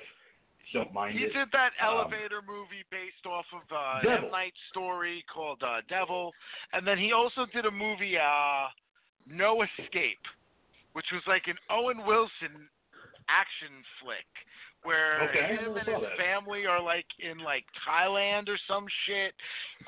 He works for some company and there's some political coup that goes on, and yeah, it's all kinds of just silly, American family trying to escape out of foreign country, and they just need to make it to this location. And when I mean silly fun, I'm talking you're talking about kids being thrown off of the roof to another roof type of deal. It gets out there. Okay, yeah, I've heard No of Escape? Wasn't No Escape a movie with Ray Liotta where he's in he's a prisoner in some type of dangerous secret military prison? It was a futuristic type of thing. Yeah, you know what? Actually, now that you say that, yes, indeed. Was that called No Escape? But no, that is also called No Escape. But this is 2000. The one I'm talking about is 2015's No Escape. But I know exactly what movie you're talking about there. Yeah. No, I haven't seen that one either. I guess there's more movies I have to check out. But yeah, no, I like Dowdle. I like 1994 movie. And like you said, he did Devil. I liked that movie until the end. I felt like the third act was pretty bad, but overall, it's not a bad movie. It's a movie that I've actually Isn't the kid from Super Troopers in that movie? Which one? The weird fucking kid that eats all the mushrooms, and then they make him the shooting target at the end. He's in Devil. I know that. Oh, that's Devil. What I mean. He's in the movie Devil. Yes, he is. He's also married to Christina Hendricks from Mad Men. Who? I don't know who that Christina Hendricks from Mad Men. I don't watch Mad Men. I don't know who that is. Okay. I don't know who that is. Married to her. Obviously, it was an out of the league type of thing, but he is married to her. She was also in Drive with Ryan Gosling. A ton of other movies. She was in Strangers Prey at Night. I know that's a movie we covered on the show, but you guys weren't there for that one. That was just me and Monkey. But yeah, she was in that movie as well, playing the mother. But yeah, he's married her in real life. But going back to the movie, they talk about Cheryl's abduction, how she was taken from the home, and then they find Tim's body. Edgar Cummings, who was a police officer on the scene, said that Tim's head was crushed. He had a cut from his anus to his throat. His intestines were pulled out like Christmas tree lights, and his balls were put into the sock drawer in the master bedroom. I was like, you know what? Kind of would have loved to have seen the crime scene photos. I like the description, but I would have loved to have seen photos of just this mess of a body. Like the Ghoul had said earlier, the killer is trying to throw off the FBI, throw off the police by changing his MO, by confusing them because they think he's one type of killer, but now all of a sudden he's a killer that just throws body parts everywhere, which you would think a killer would do. I just think it gets kind of silly, man. I mean, look, this guy thinks he's like the fucking super serial killer, and like, I don't know, maybe it's the fact that most of these guys that are, supposed to be the FBI profilers and excuse me, see, thinking about it made me yawn. The specialists and Put all you that right to stuff, sleep. Puts me right to sleep, man. But like, they just weren't believable. I felt like most of them were coming off as silly, and I could not figure out if that was intentional comedy or just bad acting. What, the fact that he was throwing them off, by doing this massive kind of mutilation scene? No, I mean the performances of the people in question. Well, yeah, I mean, it's one of those things where I give them kind of credence, though, because it's a fake documentary, so I'm not looking for solid acting, because you wouldn't think that they would be. But I've seen a lot of those same things on the ID channel, and those people don't perform that way. They don't talk that way. Like just some of the mannerisms and the behaviors and the phrasing that they use. It just felt like these people had never actually spoke or discussed any of this or did any research into anything of this nature to even get an idea of what their characters should be acting like. Oh, because there was the one that bothered me the most watching the movie, even now, is the one FBI agent that was there when they found all the bodies in the backyard. The one that looks like Sarah Silverman. Like, she's just so unbelievable as this FBI agent. She's like, yeah, found a body there and a body there. We found a body of a baby. I was like, oh, she's just not. There was one right over there, and then it was over there, and then you wouldn't believe it. But the guy over there, he came over and he told me to bend over and grab my ankles, and he would lick my ass. It was like the one moment in the movie where I'm like, all right, she's not doing very well. I hope she doesn't show up again. And she does a couple times, but not completely. They have an Asian coroner that shows up towards the end of the movie. I'm like, oh, my God. You're putting him in here, and wow. It's hard to watch. What's the problem with Asians, man? But just the way that he just deadpanned to the camera talking about, how the guy set up another guy. And he's like, and obviously we were wrong. And I'm like, well, the way that his performance was, I was like, he's just not selling it. Just seems like he's reading lines off a cue card from behind the camera. It didn't come off as, genuine. It's probably because he was. But we do get getting to see, their rectum cleaned out or something, man? Yeah, I don't know what that is. I hear it too. What's that? It might be me. I just got out of my car and I'm running around the house doing things. Okay. All right. Okay. So that's what it is. So that's what it sounds like. Okay. Good to know.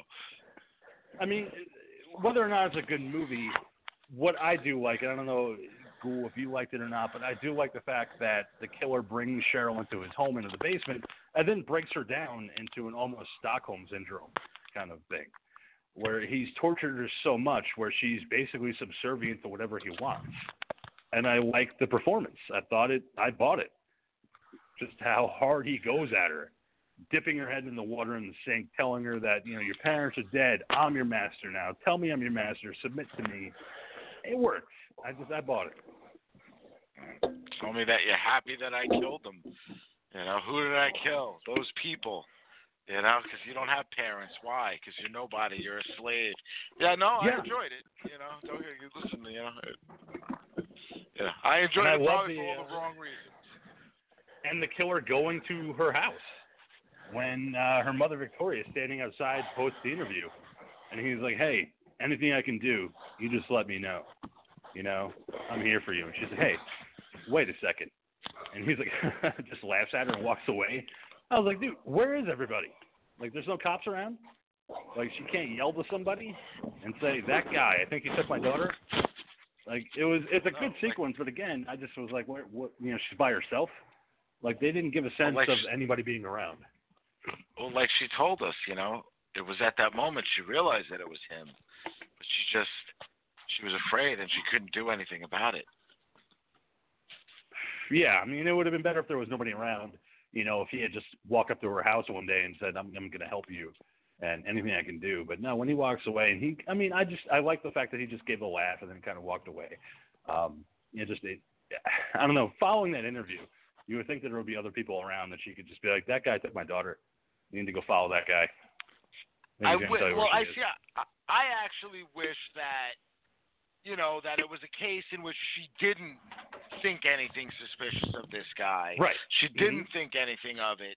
And then, you know, because it's in, you know, hindsight, after seeing these tapes, you know, and after finding out that, you know what, she finds out that, oh, my God, you know, at one point this guy actually came up to me and tries to, you know, obviously I would think it's easy to recall a specific guy walking up to your front door who's not media, who's holding a camera at that point.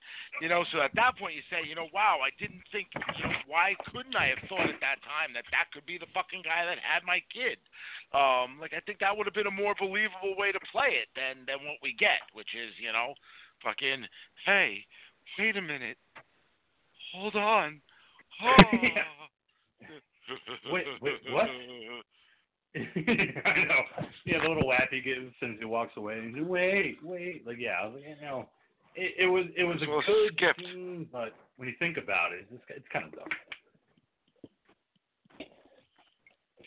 BFFs is offering me 60% off to come back to their porn site, and I'm saying no. Yeah, I would say. I don't know. But then you go further with Cheryl, where she's now being forced to wear this mask, very lifelike mask, and then this kind of weird Swiss Miss kind of costume for some reason that he picked out for her to wear. I really did like the sequence where he invites the hooker down into the basement and chains her up, and she's like, somebody's got to help me. And she's like, no, you're not getting out. Like, just shut up. Like, you know, no, it's going to be fine, but you just need to stop talking. And this is where you get the first shot of her killing for him, because he puts that knife in her hand and says, do it. You know, take this hooker out, and that's it. And she's completely subservient and just cuts the woman's throat. And, you know, is frightened by it, but at the same time, like, you know, she just did it. You know, it wasn't like she begged and said no. She just did it. She's a good little slave. Yeah, at that point, she's completely, I think, in line with the killer. Doesn't care. Like, you know, it's just she's never getting out, so she might as well just accept her fate and just go along with whatever he has to say. You know, he's giving her water. He's giving her whatever she needs, but you know, now she's completely under his thumb. You know, she's completely lost any sense of herself. No, of course. I mean, that's part of the whole entire thing. That's part of the conditioning of it, you know. I mean, unfortunately, we've seen this in real life in a couple of cases over the last decade or so, you know. So it's a scary thing to think that, you know, obviously it's survival mechanic in which, you know, your brain doing whatever it needs to do to survive does exactly what it is that these killers or these people want you to do. You know, it's not necessarily a killer, but just somebody who wants to keep and dominate you in that way. Well, and it was also Mike Mokes, who's a retired FBI agent in the movie, and he's teaching the class. He talks about how he interviewed Ted Bundy, you know, when he was investigating a murder, and Ted Bundy was asking him if he fucked the body yet, you know, after it's been killed. I mean, Ted Bundy is always a serial killer that I've always been obsessed with. So whenever, you know, he shows up in a movie, I'm like, I don't understand them, and I've always wanted to, you know. So imagine a real FBI agent talking to Ted Bundy and trying to get real information out of him and trying to understand him himself. I thought it was kind of cool to see this movie. What'd you say, Doc? I mean, again. I said hello, Clarice. Clarice. But it's Bundy. Get him crying. You know, it was a monster himself. But again, you know, obviously, like, you know, if you've read any of the Douglas books or anything like that, I have. you know that they've spoken to plenty of serial killers just to get an idea of what it is that another serial killer might be thinking, or, you know, why they might be doing something that they're doing. And, I mean, you know, I know they give us that little infographic at the earlier portion of the film in which, you know, people only know the big ones, but what they don't realize is there could be anywhere from 25 to 50 operating within the United States at any given time. Which I have to comment on that, because actually, after I watched the movie, I went on to do the Google, and I actually searched it. And I searched how many serial killers are active in the United States as of 2019. I couldn't find anything for this year. I could only find as far back as 2017, where the FBI stated that there's anywhere between 3,000 to 4,000 serial killers operating at any given time in the United States, in this country. I believe 3,000 to 4,000? Yeah, 3,000 to 4,000 at any given time. And I honestly believe it. I think that's a loose basis of definition based on, like, literal numbers and, you know, stuff like that. When you think about the last one that I can think of as a serial killer, the last one that I remember in my head, and as far as I know, was unsolved. Actually, I can remember two. They actually might even be the same one. No, I don't think they are, though. I think they might have caught the one. There was whoever that person was that was dumping bodies on a beach, and they were facing the heads in a specific location. They found some bodies in Long Island, and they found some bodies in Atlantic City. Never found that guy. That's like the last thing that I remember. They did. They never found that guy. Okay. No, that's the one. There was another thing that happened. That was another one that I know that happened in Long Island, and I forget exactly what the details of that one were, but for some reason I think I remember them finding him. Turned out to be like a guy that like lived in like the area of the beach where the body was found, and they found like two or three others, but I don't think it was connected to the one with the head being turned. Yeah, there was one. I can't remember the name off the top of my head. I'll have to actually Google it later. But what you were talking about with the heads being turned, they actually found all those bodies on the Long Island Expressway. That's a serial killer that they call Whisk. And they don't think it's one person. They think it's multiple people. And they think it's actually over-the-road truck drivers that are doing it, not just one person. And it would make sense. You're an over-the-road truck driver. I mean, what better way, if you're going to kill people, than to have that profession? Because you could just dump bodies wherever you want, and nobody's going to be able to attach it to you. So that's why I always say that these over-the-road truck drivers, you know, need to be investigated in terms of Whisk, in terms of these found bodies on the interstates, because that's the obvious kind of job that you would want if you're going to be a killer. Because you can dump as free as you want. You need to be somebody that, well, see, and again, though, I think that, you know, the whole truck driver thing, I think is a bit of a rough way to go with it, because a lot of these trucks, you know, I mean, if they're personally owned and whatnot, you got to remember that their cargo is likely being tracked. So you have kind of a footprint for that particular thing. But I do definitely, you know, support the idea that of whatever job would be most beneficial to it is something that's going to have you traveling. You know, if you've got a built-in excuse as to why you're going to be all over the place, well, then you can easily get away with certain things like that as long as you work on your disposal skills and you're picking and choosing who your targets are going to be. But they got to be quick. They got to be random.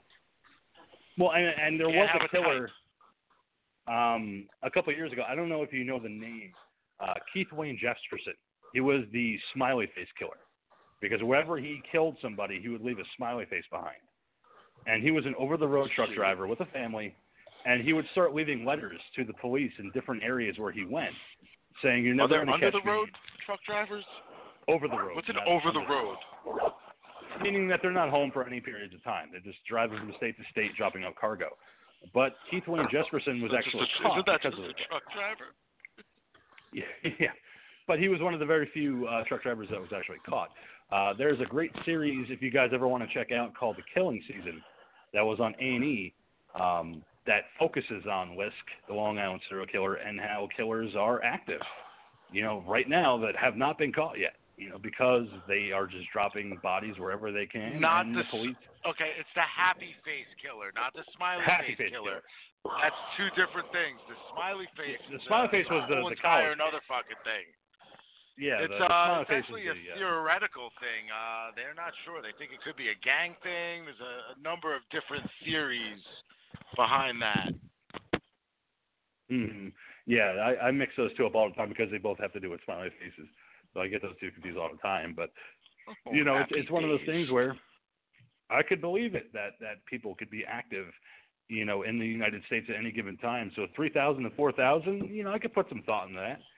Because if you're in the right place at the right time, and you're doing what you have to do, you're not being prolific, and even with all the technology that they have, if you're smart about it, you could probably get away with it.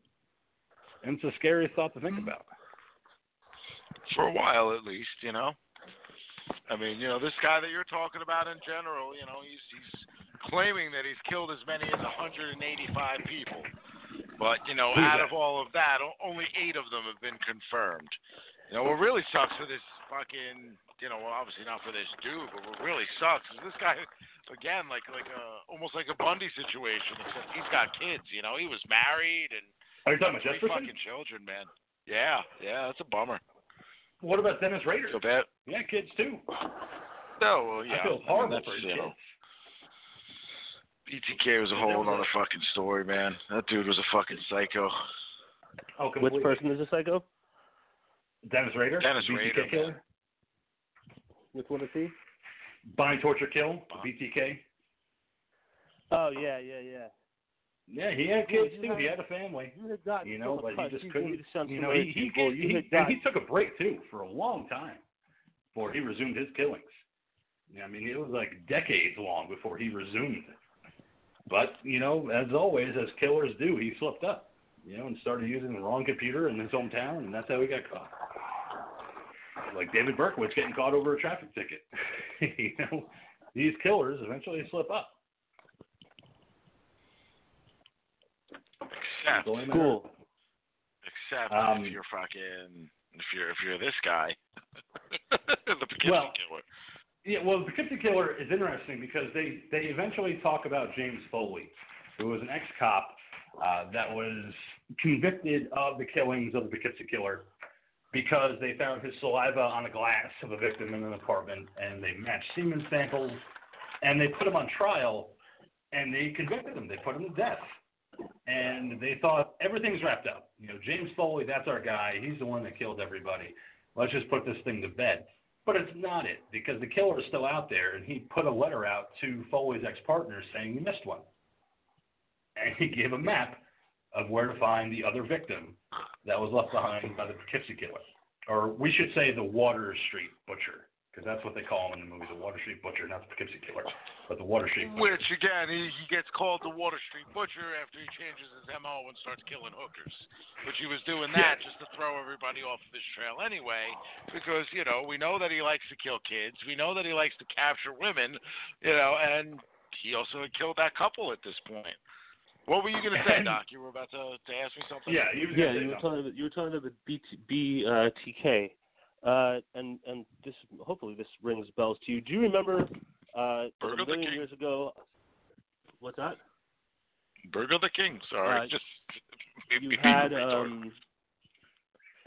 you had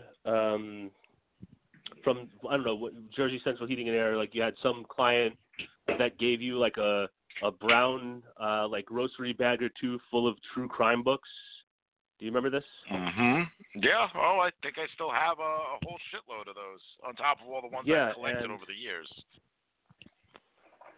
And one of the books in those bags was about that killer before they knew who the killer hadn't been found yet.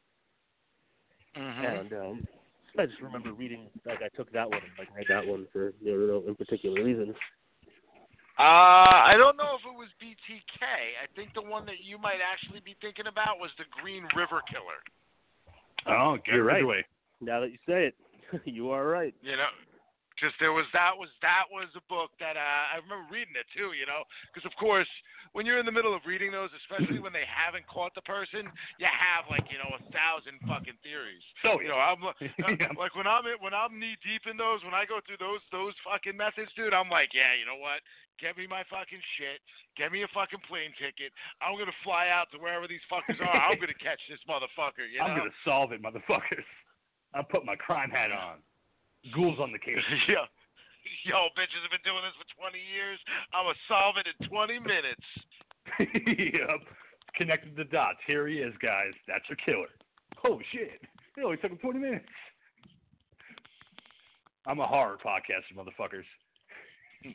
Damn straight. Morgan fucking Freeman, baby.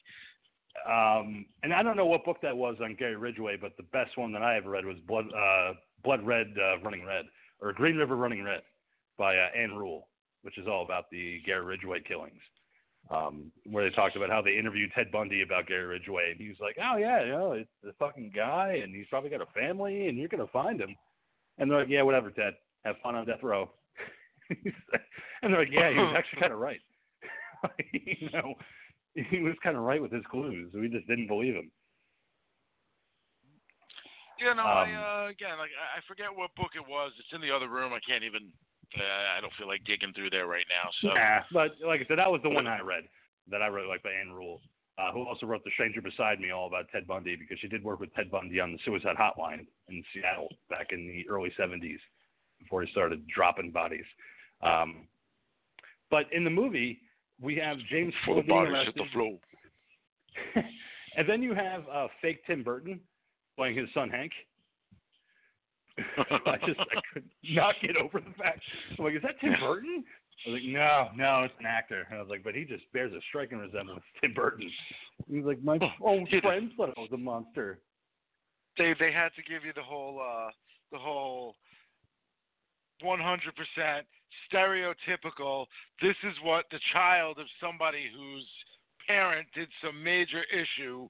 This is your emo guy liner, black eyeliner, black hair. You know, I'm completely disassociated with society, man, because society fucked me. Mm-hmm. But what I found to me, it was so good, and I was like, wow, this is fucking great, is the fact that they exonerated James Foley post his execution on death row on fucking 9/11.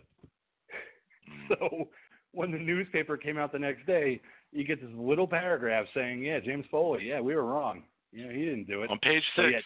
9/11. Yeah, well, you got nothing. You got to throw that in there, of course. I mean, again, this is a 2007 movie. 9/11 is fresh in everybody's minds. I liked it, though. It made me laugh because you think that would happen, you know. I'm sure there were plenty of news stories that were going on throughout the world that none of us know about because we were kind of preoccupied at that time. Of course, you know, and nobody gave a shit about James Foley. They just cared about 9/11, which of course you would. You know, you're not going to care about a little guy, you know, from Poughkeepsie that got exonerated from all that. But it looks like the doc dropped. So I guess he's out. Yeah, he messaged. He had to go. Okay. Anyway, what did you think about the scene with the 2 Girl Scouts? Because I thought that was like a standout scene.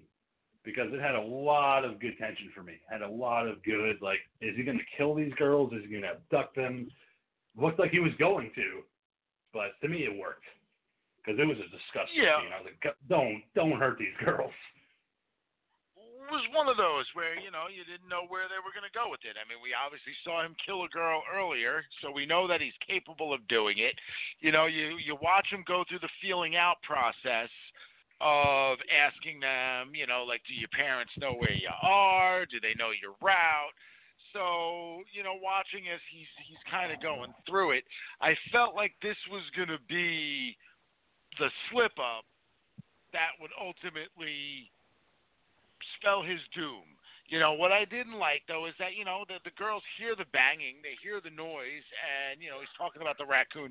I mean, for one thing, the girls' performances were terrible. I mean, look, I get it. They're kids. They're not supposed to really be actors, but they are actors, and they're not doing good. No. Whatever, you're kids, you know, I get it. So don't pick on me, anybody, about that. I'm not making fun of them because they're child actors. I'm just saying that they weren't very good at being child actors. No, I'm backing you on that. So, you know. Well, I know there was a whole big thing about the kid from the Endgame movie, you know, where something happened or another, and, like, she ended up having to do a whole Twitter thing where she's like, listen, people, I'm 7, you know, so, like, please. Who in Endgame? Cut me. The one that played Morgan Stark, you know, Tony's daughter. Really? She was great. Yeah, I guess I didn't mind her. Some people gave her shit, and they got up on Twitter about it, and you know how fucking society is, and assholes, dude, and trolls and shit like that. So they did or said whatever they said, and then the poor kid had to come back with, like, you know, like, look, I'm fucking 7. 7. Stop. I love you 3000, you know, actress that played Morgan Stark. That's all I got to say. Absolutely. So, you know, you're I amazing. just felt like, you know, like this scene didn't need to just be him letting them go. I almost wish that maybe like the mom came or something. You know, there was something else as a catalyst as opposed to him letting them go knowing what they knew. You know, and maybe at that point you get a little bit of a suspicion thing going on to where now we know that the killer is like, hey, it's time for me to move on. You would think so. Especially because when he lets them go, then he rips open the tablecloth. Then Cheryl's underneath the tablecloth, on her knees, looking in the mirror. Was it a table? Like, that's what I thought it was. I thought she was underneath like a weird kind of table. But I guess it was her body. Like, that's what she was. No, she was absolutely. The idea is that she is, to him, she is as disposable as a piece of furniture. She is nothing. She is not human. Yeah, because it led to her like holding that mirror up to her face, like she's forced to look at that mask. Like he still wants her to look at that face, like it's blank. Like you're not Cheryl anymore. You're nothing. Like you had said, she's nothing. You know, she's just a blank slate. You know, she's just a slave. Again, I really like the next sequence of the tape where they cut to the British woman calling for help because he's driving a police car, and he's saying, "Yeah, you know what? Just get in. You know, there's a gas station up ahead. I can help you out. There's a lot of shit on the front seat, so you can get into the back seat, though." And she's like, "I've never been in the back of the police car before." And he's like, "Oh, it's fine." So, we'll get you where you need to get to. And he's kind of talking to her, but I love the fact of how quickly it kind of changes to, "Hey, let me ask you a question. Why did you call the officer?" She's like, "Oh, hey, you're driving a cop car. Like, you know, that's what you." He's like, "I never said I was a cop." She's like, "Well, what are you then?" He's like, "I'm a butcher." I was like, "Oh shit!" You know, I was like, I love that scene. Like, just how deadpan he is, and then the slow panic that comes across her face. Probably like, the best scene of the movie. Yeah, easily the best tape, the best, of the movie. When they cut to her being locked in the basement, tied up, and she's got the packing tape over her mouth, and then all of a sudden, in the back of the frame, you see the killer walking in like Exorcist style, like a contortionist. Like, what the fuck is going on right now? Like, yeah, it was. I mean, he was walking on. It was weird. Yeah, I mean, he's obviously flexible. He wasn't crab walking, a la Bray Wyatt, which is what it kind of looked like, because he just had the mask on the top of his head. That's all. He had a secondary mask on. But yeah, ultimately the guy, he had his like hands flat down and his fucking feet flat down and straight. It was kind of bizarre looking. It was. Yeah, it was. Because like I said, I say Exorcist style, but it's not the Bray Wyatt style. You know, just the way that he walked in though, and it's not like it's a slow pan or slow motion. He's actually walking the way that he does. And like you said, he's wearing 2 masks. He's wearing the one mask, and then he comes up with the weird kind of clown mask they talked about, the weird beak. That I think they said it was Dr. Death or something like that from the weird kind of 1700s or something like that he wears. I didn't like the mask. Didn't care for it. I thought it was stupid. that was the one thing that took me out, was the fact that he was wearing this weird kind of theatrical mask and, you know, the frills and everything like that. I didn't think that he needed to have that, but they used it for the movie. But it just worked because when he gets up next to her and she's breathing through the tape, he has 2 needles wrapped around his fingers.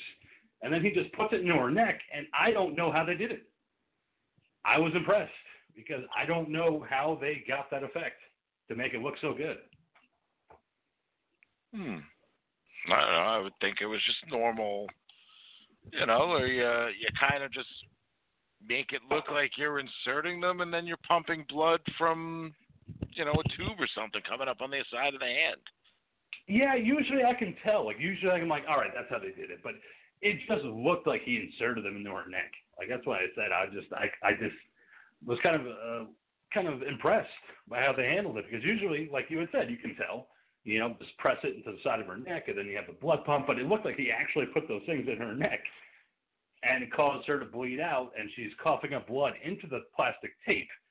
And I love the fact that they used the clear tape, so you could actually see the blood coming out of her mouth as she's dying, rather than use black tape or electrical tape. Yeah, well, I mean, again, though, too, because, I mean, what was cool is that obviously the tape wasn't, like, fully sealing off, which is why the blood can come up and through that. Otherwise, it would have just been coming out of her nose.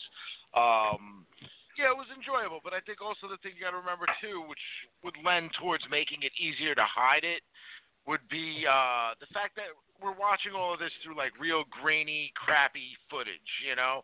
So those little jumps and those little cuts that normally... You know, if you were watching a standard film, you'd be like, all right, that was an edit right there.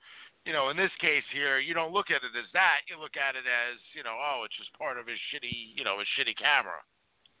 Yeah. Yeah. And like I said, it maybe won that credence, but I definitely liked it.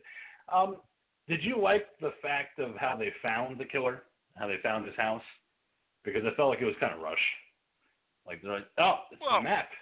That's the coordinates. You know, let's go. Raid this well, they backtracked it.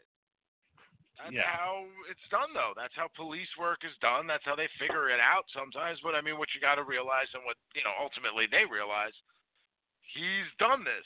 He led them there. Yep. He has set all of this up. They're only finding the house at this particular moment because he wanted them to. So, you know, it's just another case in which he is smarter than all of them and has, you know, he's obviously got it, you know, down to a T. You know, he's, I guess what, Zodiac at this point would be the only guy that we could set. Is at that level? I would think so, by the way that it was treated, because, again, we talked about some bad acting. The SWAT team guy at the end of the movie, over the fucking top. You know, just, yeah, man, went in, man, guns blazing, did what we had to do. Like, just the way he handled himself. I'm like, all right, this guy is fucking acting. You know, this thing. Well, like I said, sometimes I wondered, like, you know, like, was he going for comedy? Yeah, I don't know. And that's, like you said, you brought that up, and now I'm kind of wondering if he was going for that over-the-top comedy. Like, this is what a SWAT team guy would be like. You know, all balls and all muscle, and we're going in there guns blazing. We're going to get this motherfucker. Exactly. But you they know, do show it's you a commentary on that particular type of person. You know, they are out there. You know, I've unfortunately had plenty of dealings with them. Yeah. No, I've known my fair share of muscle guys, too, where they're exactly like that. But they do break into the house, they breach it, and they go in, and there's nobody there except this box. And when they open the box, it's Cheryl Dempsey wearing that same milkmaid Twistmas outfit, wearing the mask, and they save her. After 8 years, she's saved. Like, they broke her out. I love the way how they handle Cheryl post being saved, because she's not in this situation where she's like, I survived. I'm a survivor. You know, I beat the odds, and the killer didn't get me. She is in the camp of, I love him. He is my master. And I don't know what to do without him. And it's a bad effect, and I don't know if you caught it because I did, the missing hand. Because you could tell that it's a clear kind of green screen effect that didn't work. No, I definitely saw that, and you know what?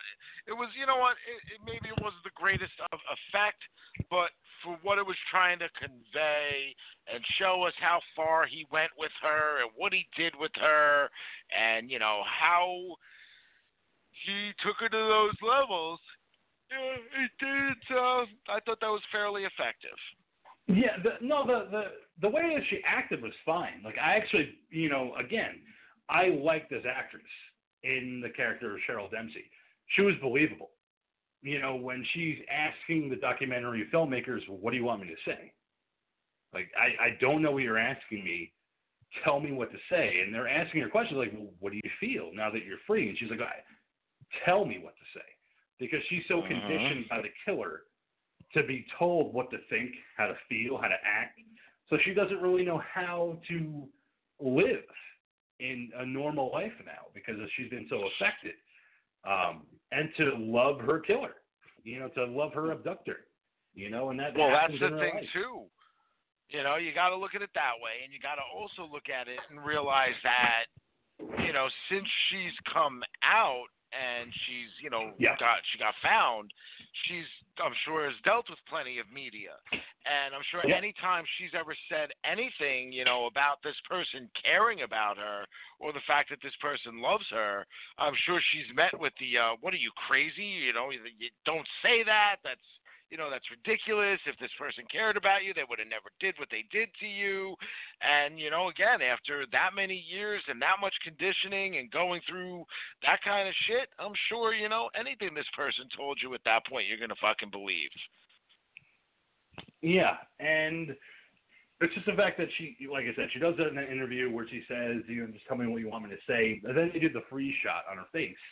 And then the text happened where she killed herself 2 weeks after the interview. And she's done. And it cuts to the opening of the movie, where you have the pickup truck and the person in the cemetery dragging out the body. So it kind of comes full circle, where you find out that body that was dragged out is Cheryl's body from her grave, and in the grave is a tape that was left behind. So this killer is still out there, and now the FBI is hoping that this killer is going to be so selfish, he's going to want to go watch this documentary himself. He can't help himself. He's going to go watch it. I don't think so. I don't think he's going to be coming to see this documentary. I think he's going to know exactly where he wants to be. Well, I mean, obviously he's going to be banging the body of Cheryl somewhere.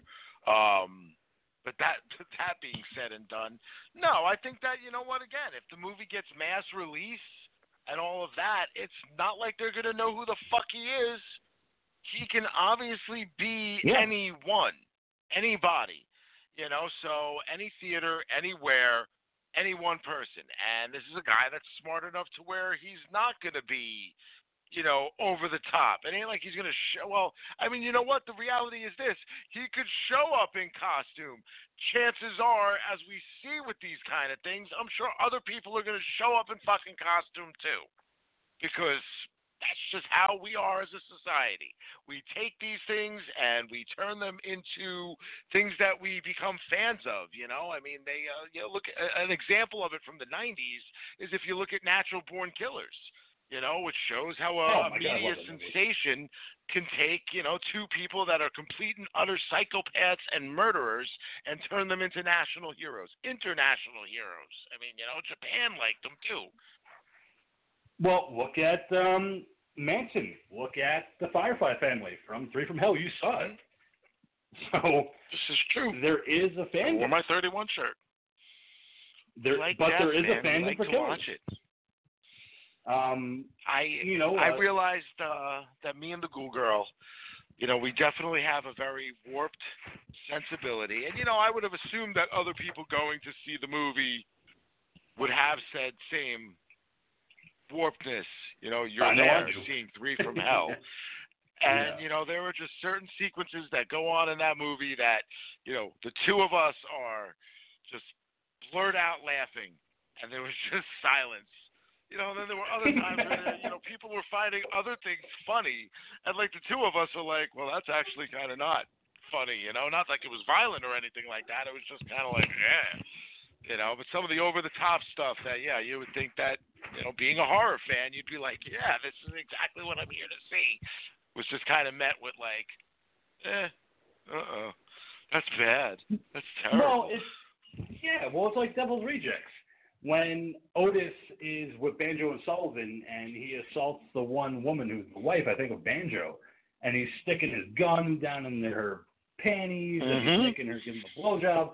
Later in the movie, when he's walking to their deaths, he's like, man, your wife got her pussy stink all over my gun. I was fucking hysterically laughing. You know? And again, like you had said, the audience is silent going, oh my God. And I'm like, oh my God, yeah. Because I'm a horror fan. I get it. It's fucking hilarious. It's not serious. Like, you know, it's funny. You know, I'm Willy Wonka, and this is my fucking chocolate factory. You can say that all you want, that you're a horror fan. The reality is we're just a bunch of disturbed motherfuckers, man. And you know what? Yeah. Anybody else that's out there with us, if you're just as disturbed, we love you. Every single one of you motherfuckers that loves horror movies and is just as fucked up as we are, we love you, and we love the fact that you listen. But the Poughkeepsie Tapes wraps up. Did you watch the post-credit sequence that they had in the movie, or did you just shut it off after the credits? I don't remember. What was the post-credit sequence? There is a video that they show at the end of a woman with a ball gag in her mouth and tape wrapped around her mouth, and the killer says, "I will let you live if you don't blink." So she's breathing and breathing and breathing, crying. So you saw that, or you didn't? Yes, I did. Yes, and then it cuts right before she blinks. I thought of it. So it's a cool kind of capper to that. But yeah, that is Poughkeepsie Tapes, you know, in a nutshell. I like it. I think it's one of those movies where, you know, if you want to see something different, you know, a fake documentary about a serial killer, definitely check it out. Natural Born Killers, like the Ghoul had said, I fucking love that movie. So definitely recommend that movie. Anybody who wants to see a serial killer couple and the polarization of violence that Jamie Lee Curtis wants to talk about in Halloween. But since the monkey is not here, Ghoul, the pick goes to you. So what do you have for us? Indeed. You know what, man? I'm going to kind of, it's a toss-up. It really is. You know, no, I'm not. I'm going to give you a movie. Okay. I'm torn, though. I don't know if I want to do something from 2018 or if I want to go to something a little bit older than that, and I don't mean anything major as far as age goes. You know what? It'll probably be easier for you guys to find this one. We're going to stay with Mongoloids. We're going to stay with stuff that we kind of got in The Hills Have Eyes, except we're going to take it to the forest. You're going to take a road trip, and sometimes, you know, the GPS doesn't work, and you make a wrong turn. So we're going to do 2003's Wrong Turn, starring Eliza Dushku, next week. Love it. Oh, man, yeah. God, I love that fucking movie. Eliza Dushku was looking so good. Jeremy Sisto, Desmond Harrington from Dexter in that movie. Dexter. The Ghoul Girl just finished it. She just finished the series, so, and she hated the ending. Tell me she doesn't like Lumberjack Dexter. She hated the ending just like most of us did. Love it. All right, yeah, we'll definitely have to have a conversation, me and the Ghoul Girl, about Dexter, because, yeah, fuck Lumberjack Dexter. So, yeah, next week, guys, we are going back into the woods to talk about the Mongoloids with Wrong Turn. Ghoul, want to hit us with a plug as we close out tonight? All right, like we've brought her up plenty of times, man. The Ghoul Girl. Go to Bonfire Bead Designs on Etsy, one word. All kinds of handcrafted jewelry, gemstones, all kinds of funky stuff. Rings, necklaces, bracelets, you name it, it's on there. Get it for your significant other, whether it's a guy, whether it's a girl, whether it's a trans, don't give it to an animal. Animals like to chew shit, and we don't want to fucking be at large for that. But if you're a girl identifying as a guy that likes guys, which I would think would just be a girl, but who am I to judge these days? People are strange and wonderful. So just go to Bonfire. People are strange. All one word on Etsy and buy. Hurry up and buy. I feel sorry for you. Buy. You buy now. Buy. All right. So why don't you hit us with that catchphrase as we close out? Stay scared, everybody. Stay scared. And fucking A, Rambo tomorrow. Hell yeah, Rambo. Last blood. All right, until next week, where we talk about the Ghouls pick of Wrong Turn. I'm your old pal, the King of Horror, Andy G, saying thank you so much for listening to the episode. We always love the people that contribute to our page, just like Horror and Sons, Dustin Fallon. And as always, the lovely, the beautiful, darling Nikki, thank you so much for your commentary during every episode and also giving me some picks I need to think about for some future episodes. Appreciate it, and we'll see you guys here at the ranch next week. Stay scared, like the Ghoul always says. Stay scared.